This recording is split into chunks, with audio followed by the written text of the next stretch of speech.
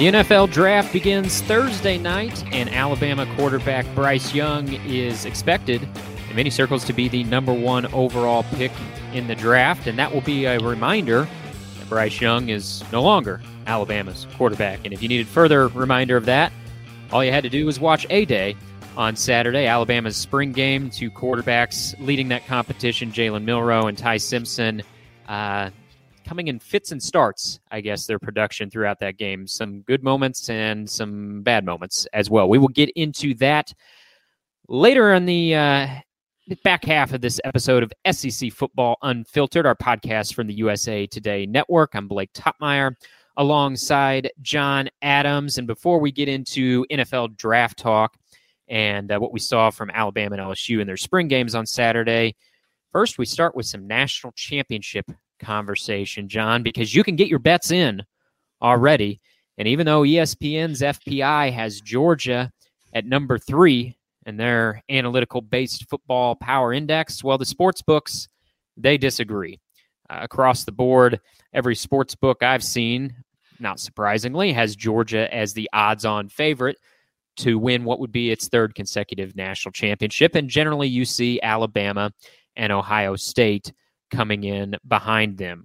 We're going to offer 8 teams that we think are maybe the biggest threat to Georgia to win what would be a third straight national championship. We'll each offer 4.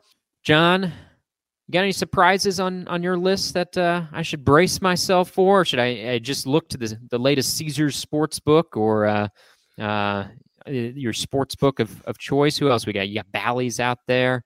You a Caesars guy? You an MGM guy? Where do you get your loyalty card with? We don't have a sponsor for this podcast, so if you want to sponsor, we'll take your money.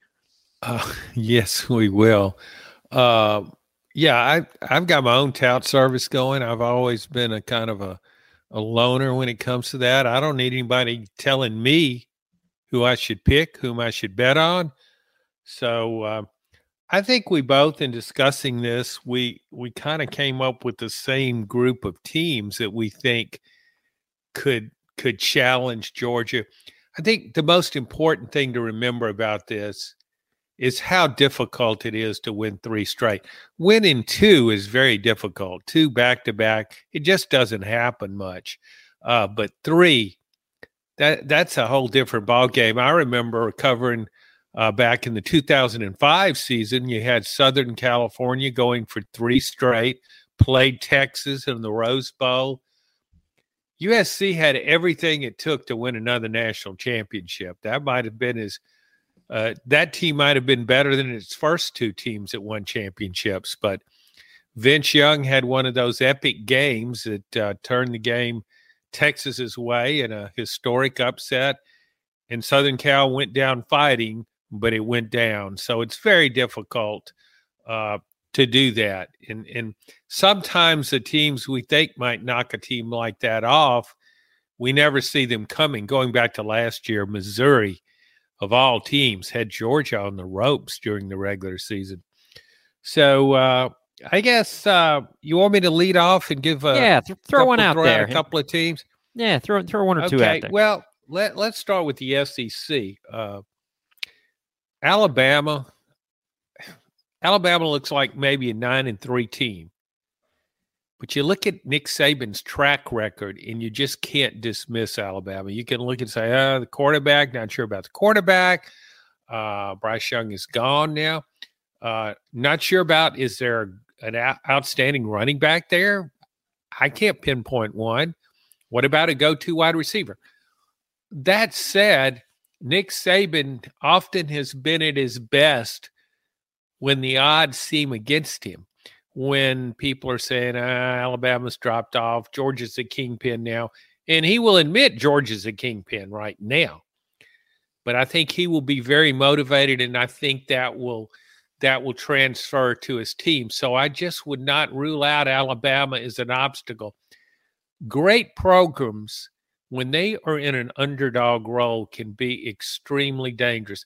They're used to having all the pressure on them. High expectations, got to win the championship. Anything short of that is a failure.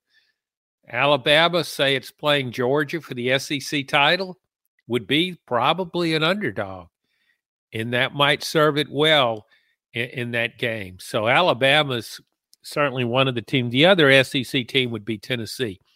Obviously, the most likely stumbling block for Georgia in the regular season, playing at Neyland Stadium, which is has become one of the best home field advantages in sports under Josh Heupel, I think. And I think it's Tennessee might be maybe 7.5 point underdog based on one of the lines I saw.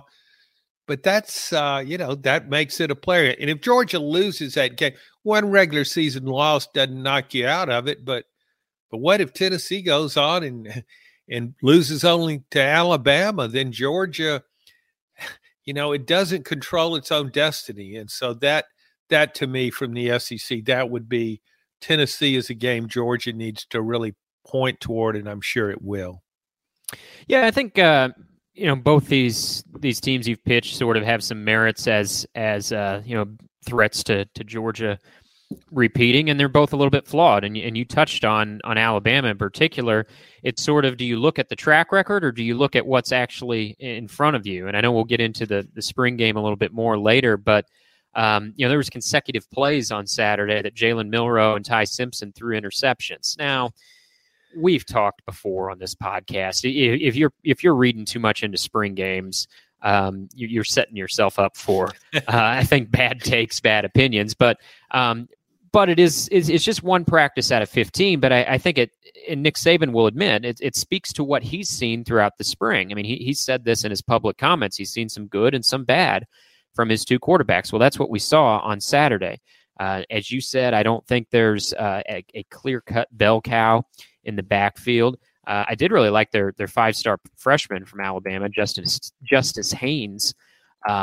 He looked like he was spawned out of a weight room. Early enrollee freshman, and he could have fooled you as passing for a 25-year-old bouncer at your local watering hole. So I like the potential of him, but that's what this Alabama team is to me. It's long on potential, but maybe not as many proven faces as you would like for a team to truly be a national championship contender, particularly at quarterback. With Tennessee, we know they're going to score. I question whether they have the defense to make it to the college football playoff, but you hit it on the head there. Their biggest game is with Georgia, and the advantage of that is it is a home game, and wouldn't be surprised. Well, it'll either be that afternoon special or it'll be a night game. Either way, I think Neyland will be rocking. So I think it's a stretch that Tennessee gets to the playoff, but in terms of a threat to Georgia, sure, it's on the road. And it's the toughest game in Georgia's regular season. So I think that makes them a fair threat. All right, you threw out two from the SEC. I know you got a couple more teams outside the conference, but I'll get us rolling with a couple of non-conference teams off my list, and I know you share the thought on some of these as well. First off, Ohio State. I think really, if I were to identify a favorite to win the national championship this year, to me it's really only a two-team conversation. I know the sports books would tell you that Alabama's the number 2 favorite to win the national championship. I think that's based a lot on betting trends and the name on the front of the jersey. I think it's either Georgia or Ohio State as the true preseason favorites to win it all. I know they got to replace C.J. Stroud, but Ohio State's pretty loaded. They have what I would say is the best wide receiving core in the country, returning, led by Marvin Harrison Jr. He's a superstar. Emeka Egbuka, another wide receiver. They got Kyle McCord is the transition there at quarterback after C.J. Stroud, but the spring reports on him is that the future still looks very, very good at quarterback for Ohio State, and we know that is usually the case. They gave Georgia all they could handle, really, in a game that came down to really the final seconds in the college football semifinal that was almost a de facto national championship. So I would start with Ohio State. I would also have Florida State as one of the top threats to Georgia from outside the SEC. Florida State's sort of a trendy dark horse for the college football playoff. sort of in that camp. They finished last season playing really good football, won their final 6 games of last season, a program that has gained momentum under Coach Mike Norvell. Florida State actually ranks number 1 in the nation in terms of returning production, according to the analytical formula applied by ESPN's Bill Connolly. So they bring a lot back on both sides of the ball. They got quarterback back Jordan Travis, running back Trey Benson. It's a pretty loaded roster off a 10-win team last year. Now, they do have a tough game coming out of the chute in week 1, neutral site game in Orlando against LSU. But Florida State would be a team that I'd look at that has a lot of momentum. That could be a team that could threaten Georgia as well. Yeah, I certainly can't argue with Ohio State. It has been for a while, first under Urban Meyer and then under Ryan Day, sort of a top 3 program. You lump it together with those 2 SEC programs, Alabama and Georgia. Just a tad short of them, or as you pointed, it came down to a field goal. Ohio State misses a field goal. Georgia makes it on to the championship game. Ohio State never seems to be short at any position. It loses players. We see the same thing happen at Georgia and Alabama. So that's a great pick. I think the schedule is so beneficial to Ohio State. Yeah, the Big Ten's considered a tough conference, but who's really good enough to beat Ohio State in the Big Ten? I mean, head to head. It's kind of the Michigan game. It's just all about the Michigan game. You win that. It lost it last year and still got in the playoffs. So that tells you that Ohio State has a great road to the playoff, and I don't think it would lack confidence going against Georgia if they met again in the playoffs. So, yeah, that's a surefire pick. I'm not as certain about Florida State, but I kind of look at Florida State now the way I once did Clemson in the ACC. I mean, everybody knew Clemson was just going to win the conference, and it had a nice road to the playoff. I see Florida State that way. There's a lot of speculation about Mike Norvell. Did Florida State make another bad hire until last season? And I thought then you saw what a Mike Norvell offense is like, and you saw his recruiting success. He's always been considered an offensive guru of sorts and a good recruiter.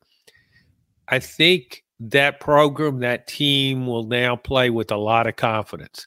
I think that win over LSU really meant something to Florida State's program in the season opener last year, and that's going to be a great matchup. I guess when I look at outside the SEC, I've already mentioned it, Michigan. No, Michigan doesn't look as good on paper as Ohio State does. But, boy, Michigan controlled that fourth quarter last year head-to-head against Ohio State. It's won 2 straight against the Buckeyes. And I think in rivalries like that, that really means something. You get momentum going. You go out on the field. You beat Ohio State on its home field. You get a lot of confidence from that. And I think you'll find Jim Harbaugh and his team will have a lot of confidence against Ohio State next season. So I wouldn't dismiss Michigan, even though it suffered some losses, because it looked pretty formidable against Ohio State in the semifinals last year. And the other team outside the SEC, I guess, would be Southern Cal, and came so close to the playoff this past season, just blew it against Utah, and that could happen again. Lincoln Riley, just a tremendous offensive coach. We saw that at Oklahoma. But when you get near the playoff or in the playoff, he was sabotaged by his defense, and that's what happened against Utah, 1 game away from the playoff. So, Kenny, I think they have 7 starters maybe coming back on defense. Will they be better? If so, I think they would have a shot of qualifying for the playoff because they've got the Heisman Trophy quarterback. Caleb Williams can win a game for you. So I still see Southern Cal is a more distant threat to Georgia in terms of ending its winning streak. Yeah, those are two good ones, John. I think Michigan, it jumps out to me that their game against Ohio State this year is at home. I mean, I like Ohio State better a little bit as a team, as a roster, but those are going to be the top two programs in the SEC, or excuse me, in the Big Ten again. And Michigan has the benefit of that being a home game. So if only one Big Ten team gets in this year, maybe that favors Michigan a little bit there with it being a home game. Of course, as you said, last year the Big Ten got two. Southern Cal, they sort of fall into that Tennessee category with me. Offensively, sure, looks like the makings of a playoff type offense at USC. It was the same way last year with Caleb Williams as quarterback.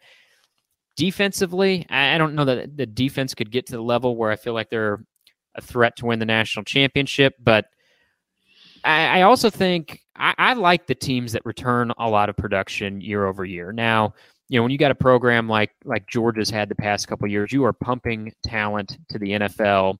That'll be confirmed, Thursday through Saturday of this week in the NFL draft. And so you're not going to be among the national leaders in returning production. And that's not the end of the world for Georgia because, you got a new wave of 5-star guys stepping in to replace them. But if you're not recruiting necessarily at the level that Georgia has been doing, I look at those teams that return a lot of production. And some of your national leaders in terms of returning production, as far as programs that could seriously threaten for the college football playoff. I mean, I'm not talking about some of these group of 5 teams that return a lot of production, but, mainstream playoff contending programs, Florida State returns a ton of production, Southern Cal returns a ton of production, and so does Michigan. And all 3 of those are on our list, as threats here to Georgia's three-peat. So I'll throw out a couple more. John, you've got your 4 out there. I've got a couple out there. LSU would be another one from the SEC. I know you join me in that thinking that LSU is a really dangerous team this year. You'd mentioned Alabama and Tennessee, and I know we're in agreement on LSU returning Jaden Daniels, who looked great in the spring game on Saturday, completed 10 of 11 passes. Garrett Nussmeier, the LSU backup quarterback, would be good enough to start on several teams in this conference. Ton of talent returning on offense. I believe it's 9 starters back. A lot of guys back on the front 7 as well. Lost some edge rushers, but LSU always can find edge rushers. Harold Perkins, as the sophomore, he had a phenomenal freshman season, sort of leading that defense. Mason Taylor will be back from injury. And the LSU secondary was a weakness last year. I thought Brian Kelly did a really nice job addressing some of those needs in the transfer portal, added several bodies, but it wasn't just quantity. He added quality as well that I think is going to kind of transform the back end of that defense. And then if I were to take a flyer on one, John, and I do this with some hesitation just because we've been fooled by the Texas Longhorns before, but I thought Texas was a much improved program last year in year 2 under Steve Sarkisian as compared to his debut season. Went 8-5. All 5 of the losses were by 1 touchdown or less. That included 2 games in which they were without their quarterback, Quinn Ewers. They lost that Alabama game where he was injured in the first half. They also lost to Texas Tech. Quinn Ewers was injured, did not play in that game. Texas returns a lot of its top talent from last season, including all 5 starters on the offensive line. Quinn Ewers will be back. Of course, a lot of buzz around Arch Manning, for sure, the 5-star freshman quarterback, but Quinn Ewers is the designated starter there at quarterback. Got to replace Bijan Robinson. Won't be easy to do that. But elsewhere, I think Texas is pretty well stocked. And like I said, all their losses were close last year. I know that can be the battle cry of the 8-5 team, but it also can be an earmarker of a team that is ready to go from 8-5 to 11-1. When I'm in agreement on LSU, and I think you mentioned the talent and what Brian Kelly's done there in a quick turnaround, used every possible resource. He's recruited well, and he's also gone to gone to the transfer portal and gotten key players that fill positions of need. He's flipped the secondary. He's got star power. And what I also like about LSU, two good quarterbacks, not one, two. And it's hard to find teams that have that now in the transfer era. So, I mean, I think you could, if you had Garrett Nussmeier in there as your quarterback, I still think LSU could challenge for the playoff. And how many teams can you say about that if they lost their number one quarterback that they could contend for the playoff? I think that speaks to Brian Kelly's ability and to the overall talent. Texas, when you look at the 8 teams we've mentioned, Ohio State, Michigan, LSU, Alabama, Florida State, Tennessee, Texas, USC, 8 teams. The coach that doesn't belong there is Steve Sarkisian. All those guys, all those other coaches have proved what they could do. And I still look at Steve Sarkisian as a terrific offensive coordinator, but I'm not sold on him as a head coach. I just don't know. You pointed out those close losses. Sometimes those close losses can come down to a call, a decision by a head coach. So that you're right about the talent. And you just keep thinking at some point Texas has got to break through, but we've been saying that for a long time. So I would still, with Texas, I'm kind of, okay, show me.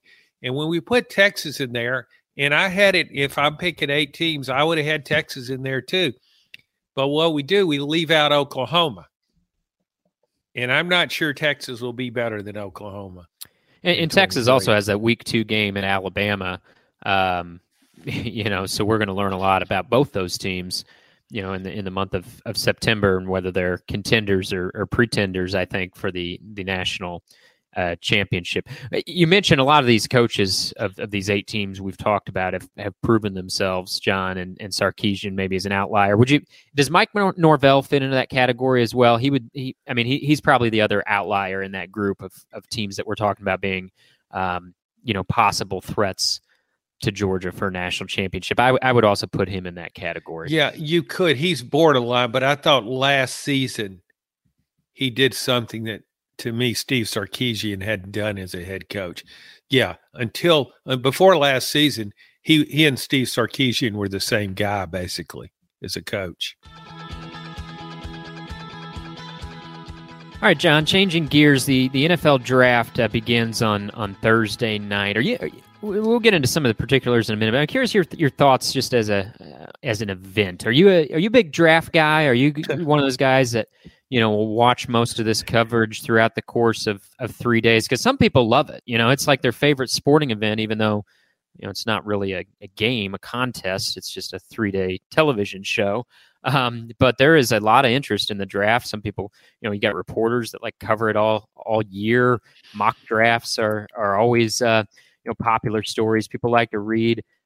What is your interest level in the NFL draft? On a 1 to 10 scale, I would say about 1.5. Really? Not a draft guy, huh? No, not at all. And most of it has to do with ESPN. I used to watch the draft years ago before it became it was still on ESPN, but it wasn't an ESPN production. And heralded as big as a Super Bowl and promoted and marketed for months and months and months. I'm tired of it by draft day. I've read all the mock drafts. The problem I have with it, and the reason I liked it more in years past, I can remember when Paul Zimmerman, who covered the NFL for many years for Sports Illustrated, was an analyst for the draft. And he was totally candid, extremely blunt. He wasn't making prediction. He wasn't expressing an opinion with the thought that the ESPN and NFL are just one big happy family. He just said what he thought. I mean, he would just sit there, wouldn't smile, just shake his head sometimes. And frankly, I don't know what they were thinking with that pick. Just baffled by it. But now they always say, well, this wasn't this wasn't an obvious pick at this point in the draft, but they've had success like this before, going against the. And so it's always, they're so placating to the NFL. There's no bad pick. They're all good picks. They're just good, better, and best picks. So that really turns me off. And it's almost like it goes on so long, the promotion of it on ESPN. I just get weary of it. I'll probably watch some of the first round.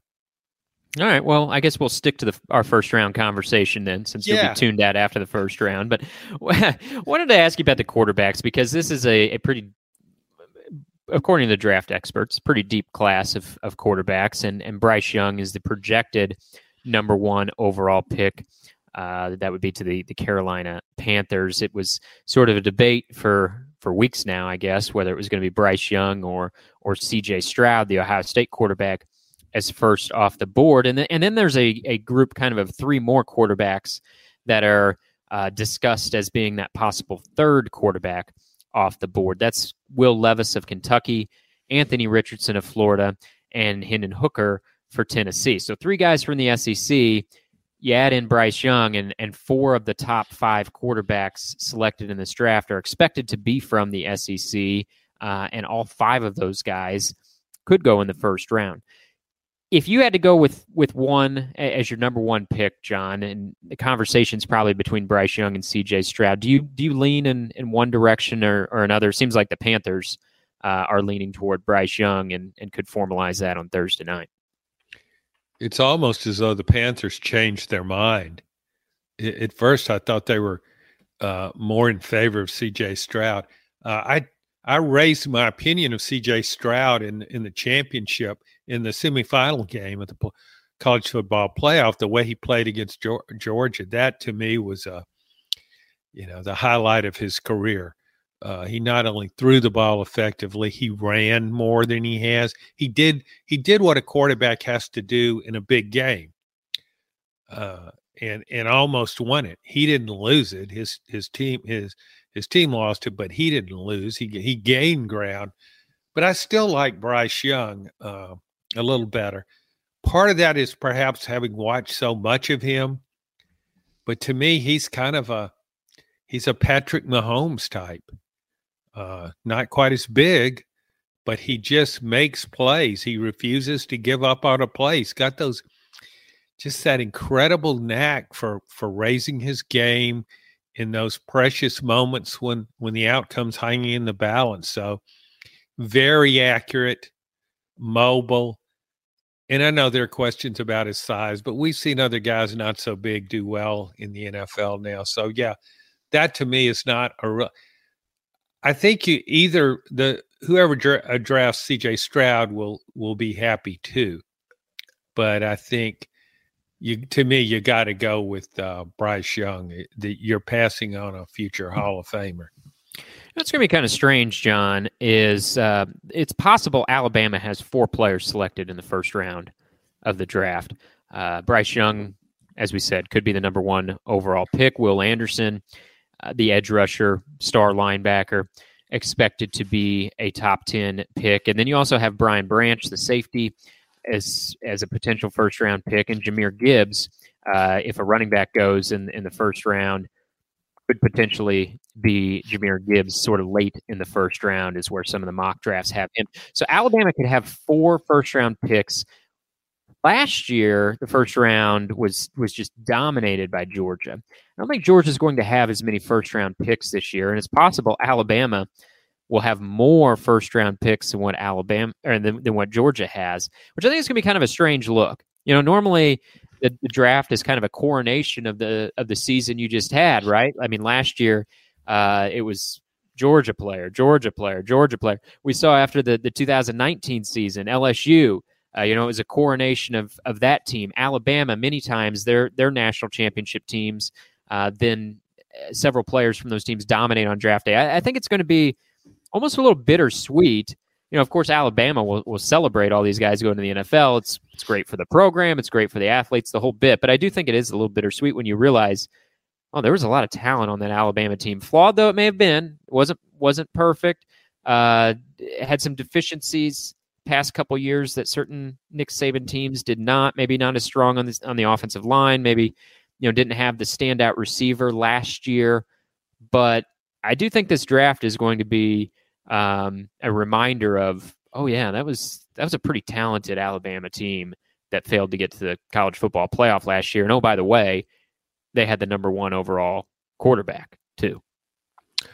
Yeah, and when I looked at Alabama last season, I never, even though it came tantalizingly close to making the college football playoff, the game against Tennessee, game against LSU, easily could have won both those games. You also could say, well, it easily could have lost to Texas A&M.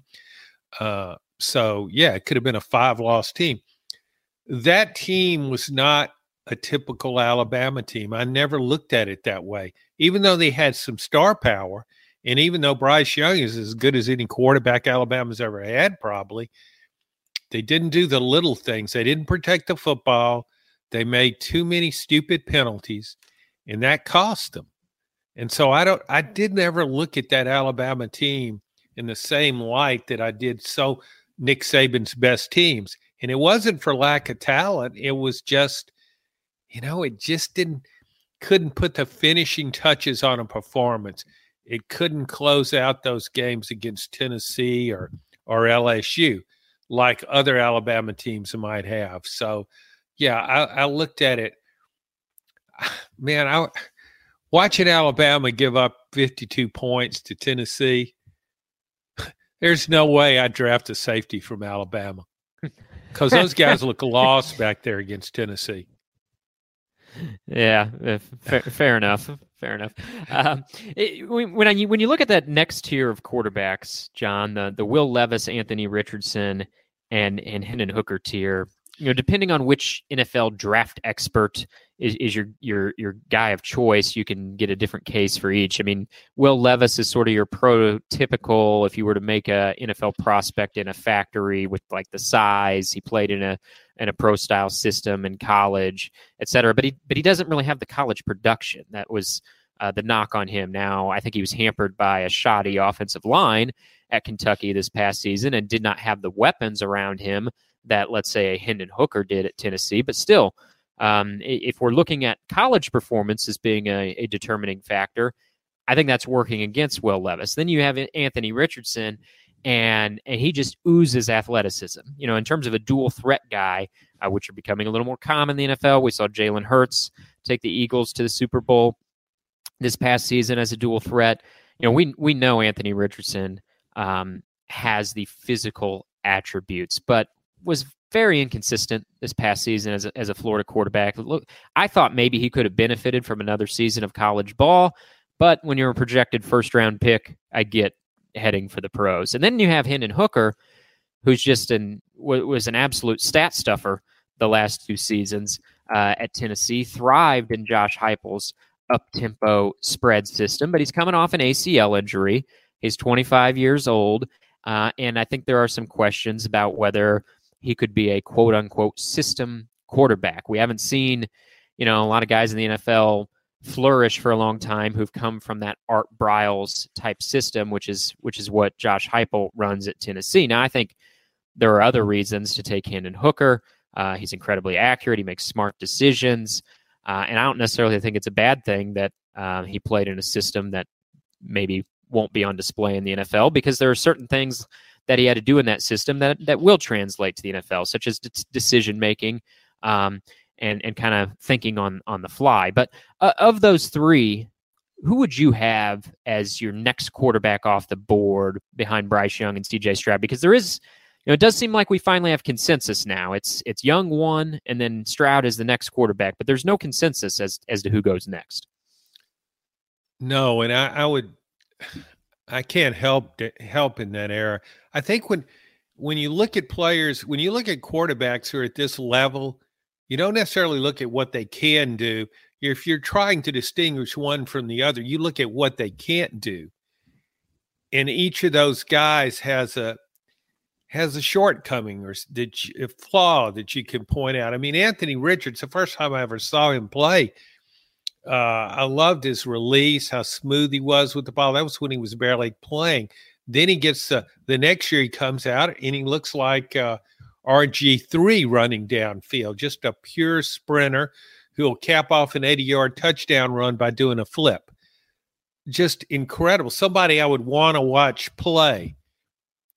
But the inconsistency, his inconsistency really bothers me. And accuracy. Can he be consistently accurate in a league where the window is so much smaller for completion? And so that bothers me about him. I guess what I'm saying is I wouldn't draft him. I wouldn't draft him as my quarterback. I wouldn't draft him thinking I've got my quarterback for the future. Will Levis, I've never looked at him and said, now that's a surefire top 10 draft pick. I don't see him in that light either. He's got a tremendous arm. He's not afraid to try and run over a linebacker, so teammates will love that factor. But when I watch him play and I watch him get back in the pocket, to me, he moves too slowly. He's a good runner when he gets going, but watching him in the pocket when he maneuvers sometimes, to me, he's just not quick enough. That bothers me about him. Hendon Hooker, he has the accuracy. And I really like his intangibles. The problem I have with him is when I watch him run, he's an effective runner, but people say, well, he runs like an old man. That's not true. I'm an old man and I can't run at all. So he doesn't run like an old man, but it's not a fluid gait. And couple that with the ACL, that makes me wonder about his longevity in the league. So I guess what I'm saying is if I drafted those guys, I wouldn't look at it as I'm picking a guy that's going to be my franchise quarterback for the next 10 years. I just look at those flaws. I mean, they are all are really good. And I just can't pinpoint which one of those could be the star, which one of those could be the quarterback for a team for the next 10 years. I think the law of averages say one of them will be. One of them will be a bust and one will just be okay and hang around the league a while. John, I want to close with wrapping up our thoughts on spring football after we saw a couple of spring games from the SEC on Saturday. LSU really didn't have much criticism there. I thought, you wanted to see Jayden Daniels come out and look good and show that he has a higher ceiling this year. He looked good. Garrett Nussmeier looked good. We know the transfer portal does not close until next week, but as we record this, a handful of days away from the portal closing, Garrett Nussmeier remains in that program as the backup behind Jayden Daniels. That's a great scenario for LSU to be in. And I think we're at the point where Garrett Nussmeier's best play would be to remain in that program. He's a redshirt sophomore. Even if he is to spin this season as the backup to Jayden Daniels, that leaves him at 2 years of eligibility left to be the heir apparent as the quarterback at LSU after Jayden Daniels wraps up his tenure. So I thought LSU, impressed in their spring game. With Alabama, all eyes were on the quarterbacks. And this was a chance for sort of one to separate himself, I thought, in the quarterback competition, maybe a chance to quiet some of those concerns that we've had all spring about Alabama's quarterback situation. Do they need a transfer? Do they have a real answer at quarterback? I thought it was kind of what I expected. Like, you saw some ability from these guys. They flashed some potential, but it really did not look like a finished product.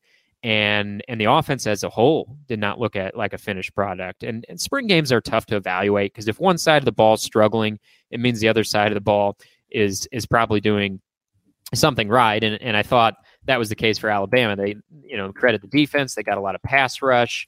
And I thought, you could kind of applaud what the defense was doing. But the offensive line didn't give enough protection. Wide receivers were dropping passes left and right. And Jalen Milroe, who's the lead contender for the quarterback job, was inconsistent. We saw his big play potential. We saw his game-changing speed. He went on a 35-yard touchdown run in which he proved he was the fastest guy on the field. A few good deep balls. but also was inconsistent with his accuracy and threw an interception. Ty Simpson, the backup quarterback, I thought he's QB2 for a reason right now. Criticism though I may have of some of Jalen Milroe's inconsistency throughout that game, I thought Milroe was undeniably better throughout the course of that one afternoon than what Ty Simpson was. And Jalen Milroe does give you another dimension with what he can do as a runner. Like I said, he's not just a competent runner. Most games he's out there, he's going to be the fastest guy on the field. And so if you're going to have an inconsistent passer, you might as well have the better dual threat. I think Jalen Milroe is the lead contender for this job. I think it's going to be Jalen Milroe. I don't know that there's going to be a rabbit in the hat in the transfer portal in the next week. And I think that's where Alabama stands is the likelihood that Jalen Milroe's the starter come September. What are your thoughts? I agree, Blake. I guess when I look at Jalen Milroe, I see a little KJ Jefferson there. KJ at Arkansas is a bigger guy. Jalen's certainly not small. Jalen's faster, but KJ can also break a long run. He's not slow by any stretch of the imagination. So what I think we'll see is, I agree, he will be the quarterback. The new offensive coordinator, Tommy Rees, I think he will design an offense that really maximizes Milroe's strength and minimizes his weaknesses. So you might have him say, you tell him to read half the field, not read the whole field when going through, as opposed to going through your progressions, and you still have that option to just take it off and running. And I think that's how they will play offensively with Jalen Milroe. Because the other component to that, this is not a typical Alabama receiving corps, not what we saw prior to last season, where you had 3 or 4 seasons in a row where Alabama seemed chock full of future NFL wide receivers. So I think the key for Alabama is how good can it build an offense around what Jalen Milroe can do. We've seen KJ Jefferson be really good at times at Arkansas. And yeah, if he can be as good as KJ Jefferson, Alabama is going to be just fine. And I see the comparison there. Jefferson's more of a polished, finished product. Yes. And the question I have is can Milroe add some of that polish? And I think that's the question Nick Saban has. I mean, his quote after the spring game was, quote, "Who can play winning football? That's what I'm concerned about. You've got to eliminate the bad plays. We had too many bad plays." And he's spoken about that throughout the spring, not just with the quarterbacks, but with that group in particular. I think he likes some of the ability, but we've talked about here, and there's been a lot of conversation this offseason about Alabama getting to be a little bit more old school Alabama this year, more vintage Alabama. And what that means is, relying on the offensive line, more reliant on the backfield. And I have some questions about that. I think it's a young and talented, but a little bit of an unproven offensive line. I don't see a Derrick Henry in the backfield, although I do think they have a few good backs. But the other part of being vintage or old school Alabama, that requires an efficient quarterback who steers you away from mistakes. It's not just about handing the ball off. When Alabama was winning national championships toward the beginning of Nick Saban's dynastic run there with quarterbacks like Greg McElroy or A.J. McCarron, these guys just, it was more of a ground-based offense, but they didn't just turn around and hand the ball off and do nothing else. They were very efficient, accurate quarterbacks who kept the team out of mistakes and could deliver in the clutch when called upon. And so I think that's the other missing piece here when we talk about Alabama getting back to bully ball or vintage Alabama, old school Alabama. That sounds great. And maybe this offensive line will prove it has the ability to take care of it on that front. But they also need an efficient, accurate quarterback. And that's the lingering question I have going into the summer is I love Jalen Milroe's athleticism. I think, you know how I like those dual threat quarterbacks, John, and he'll join, some of the top running threats in this conference as quarterbacks if he does indeed lock down this job. Can you be efficient, though? Can you, prevent mistakes? Alabama has not had many quarterbacks. I think only 2 quarterbacks in the Saban era who've thrown 10 or more interceptions in a season. Based on what we saw from from Milroe in his lone start last year. He's kind of turnover prone he was against Texas A&M. Had that interception in the spring game. I still have some lingering concerns in that area. I think we're pretty certain that he'll be the quarterback. So if you look at him at the quarterback and you want to feel good about the offense and Alabama's chances of returning to the college football playoff, you have to believe that he could make up for whatever shortcomings he has by making plays. And he has you hit on it. I mean, when he's in the open field, he's not running well for a quarterback. He's running better than anybody out there. He gets in the open field and you think, he's gone. If you give him an opening, he could be gone. He won't just gain 15 yards. He'll run 50 or maybe 80. And so he has a capacity to make plays like that can turn games. And I think we've got to look at this whole project, so to speak, as a wait and see. What can he do? But I don't see, from what I've read and see, I don't see where there's another option right now at quarterback.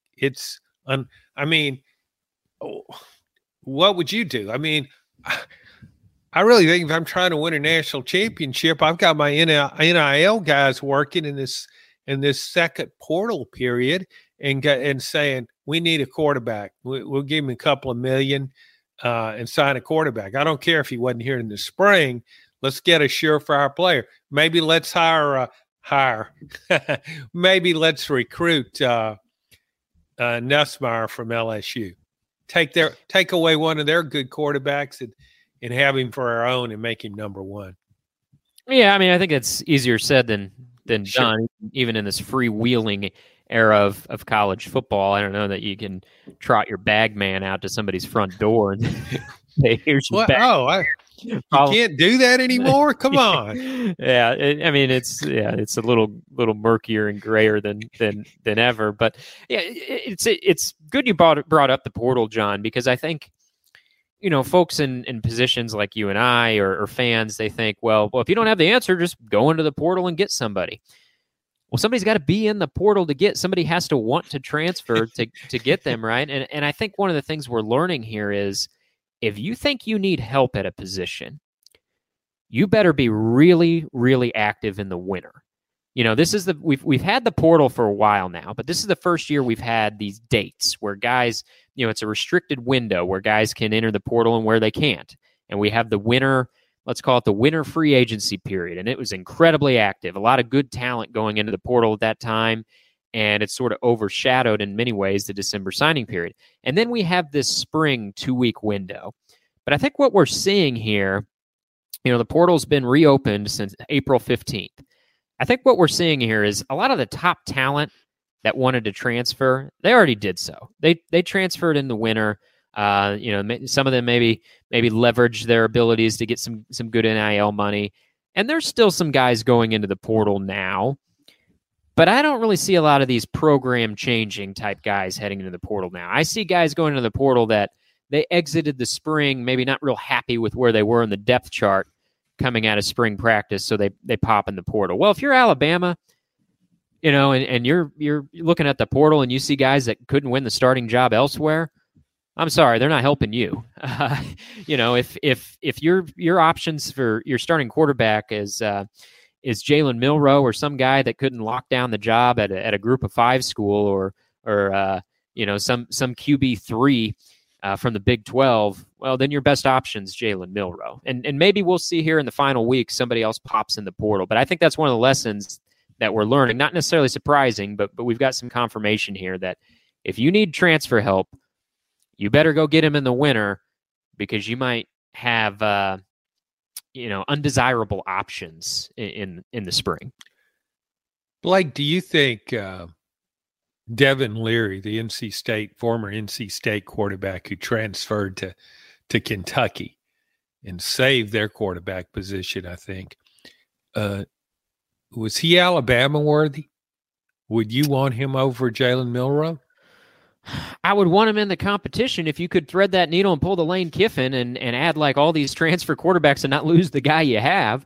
I'd love to have them both. I'd feel better. I'll put it like this: based on what we've seen and kind of heard throughout the spring, I'd feel better if Alabama's quarterback competition was Jalen Milroe and Devin Leary versus Jalen Milroe and Ty Simpson.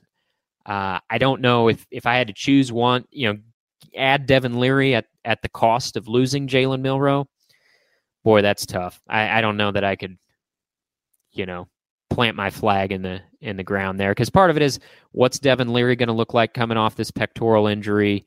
I haven't seen Jalen Milroe throughout the spring, but yeah, I'll kind of weasel my way through that answer and say, give me Jalen. If I get 2 out of the 3 of Jalen Milroe, Devin Leary, and Ty Simpson, give me Jalen Milroe and Devin Leary. And I think that was the hard situation with Milroe or with Alabama, right? Like, everybody thinks like, well, Nick Saban should have added a transfer quarterback in the winter. I tend to think he probably should have, yes, but it could have been at the cost of one of the guys that he has. That's the tightrope you kind of walk there with adding transfers, is you risk losing the guys in your program. We've seen Alabama lose a lot of its depth due to the transfer portal. Lane Kiffin pulled it off. He kept Jackson Dart and added 2 scholarship quarterbacks, but I think that's easier said than done. I still probably would have done it if I was Alabama, tried to go get the best transfer quarterback you could have in the winter. But there is a risk to that too. Well, perhaps Alabama needs a Jalen Milroe. We talk about his big playability as a runner. We're not sold on this being a great offensive line. Great point. It might be pretty good.